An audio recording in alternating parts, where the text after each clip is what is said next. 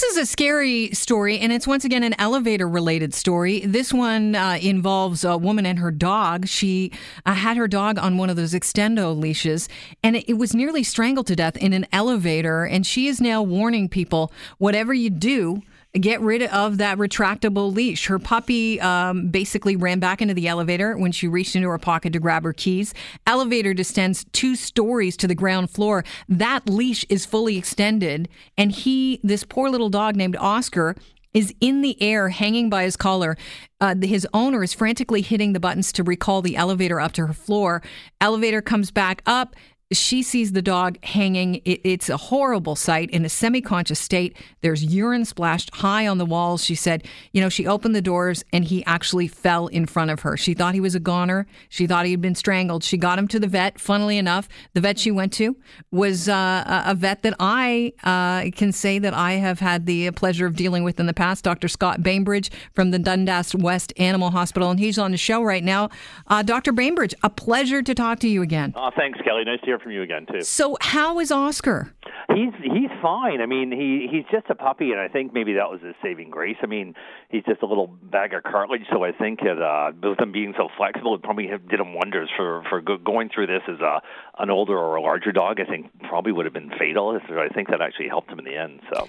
How many times do you see something like this? Well, the first time I saw one was about 10 years ago, and I just thought it was like a fluke accident, right? And then we had another one a couple of years after that, and then this was the third one. So I'm like, after the third incident, I'm like, you know what? These aren't flukes. I mean, if this has happened to me, and I'm, one of 300 vets in the city, I'm sure it's happened to lots of other vets as well. So it's not uncommon, I guess. Not to be too gruesome, but what happens to the dogs? Do they basically asphyxiate? Yeah, they're strangled to death. It's horrific. Ugh. I know, it's awful. And luckily, in this case, the dog only went down 2 floors, so I think that was probably what saved him. And gone any further than that, I think it would have been lights out at that point.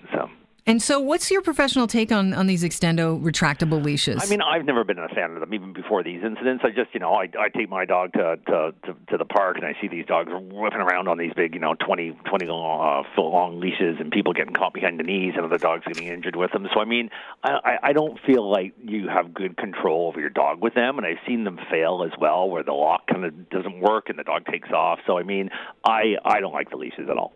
Yeah, I have myself. I used to have I had a border collie, and I know that you used to care for her. I'd bring her into you quite regularly. And for a while, I had the extendo leash until she was very timid.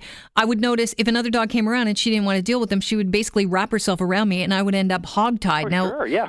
I mean, that is a recipe for disaster. For sure. No, exactly. I mean, the whole idea of having your dog on a leash is have them under control. And so that's hard to do 20 feet away. So now, could this happen as well with a leash that's not retractable? For sure it could. I mean, I don't want to just blame the leash on this. It's one of these things that, to me, I think people have to realize that when you're coming on and off an elevator, it's really no different than crossing the street with your dog. You've got to have your wits about you. It's things can happen very quickly, and whether it's a extended leash or a 6-foot regular leash, you've got to be as close to your dog as possible when this happens. All right. Now that we know about that risk that I had no idea about, but if you want to Google it, it is frightening because there's a lot of video, I guess, taken from inside the elevator, the CCTV camera inside the elevator that show this happening more often than we would like it to happen. Of course, you want to take care of your dogs.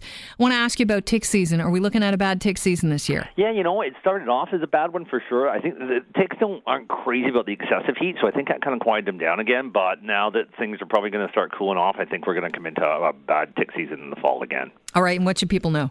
Well, I think know that Lyme disease and ticks is a big deal now, and it's something we've got to be aware for with our pets, but not only our pets but ourselves as well. And there's some great safe tick prevention out on the market these days. So talk to your veterinarian and get your pet set up.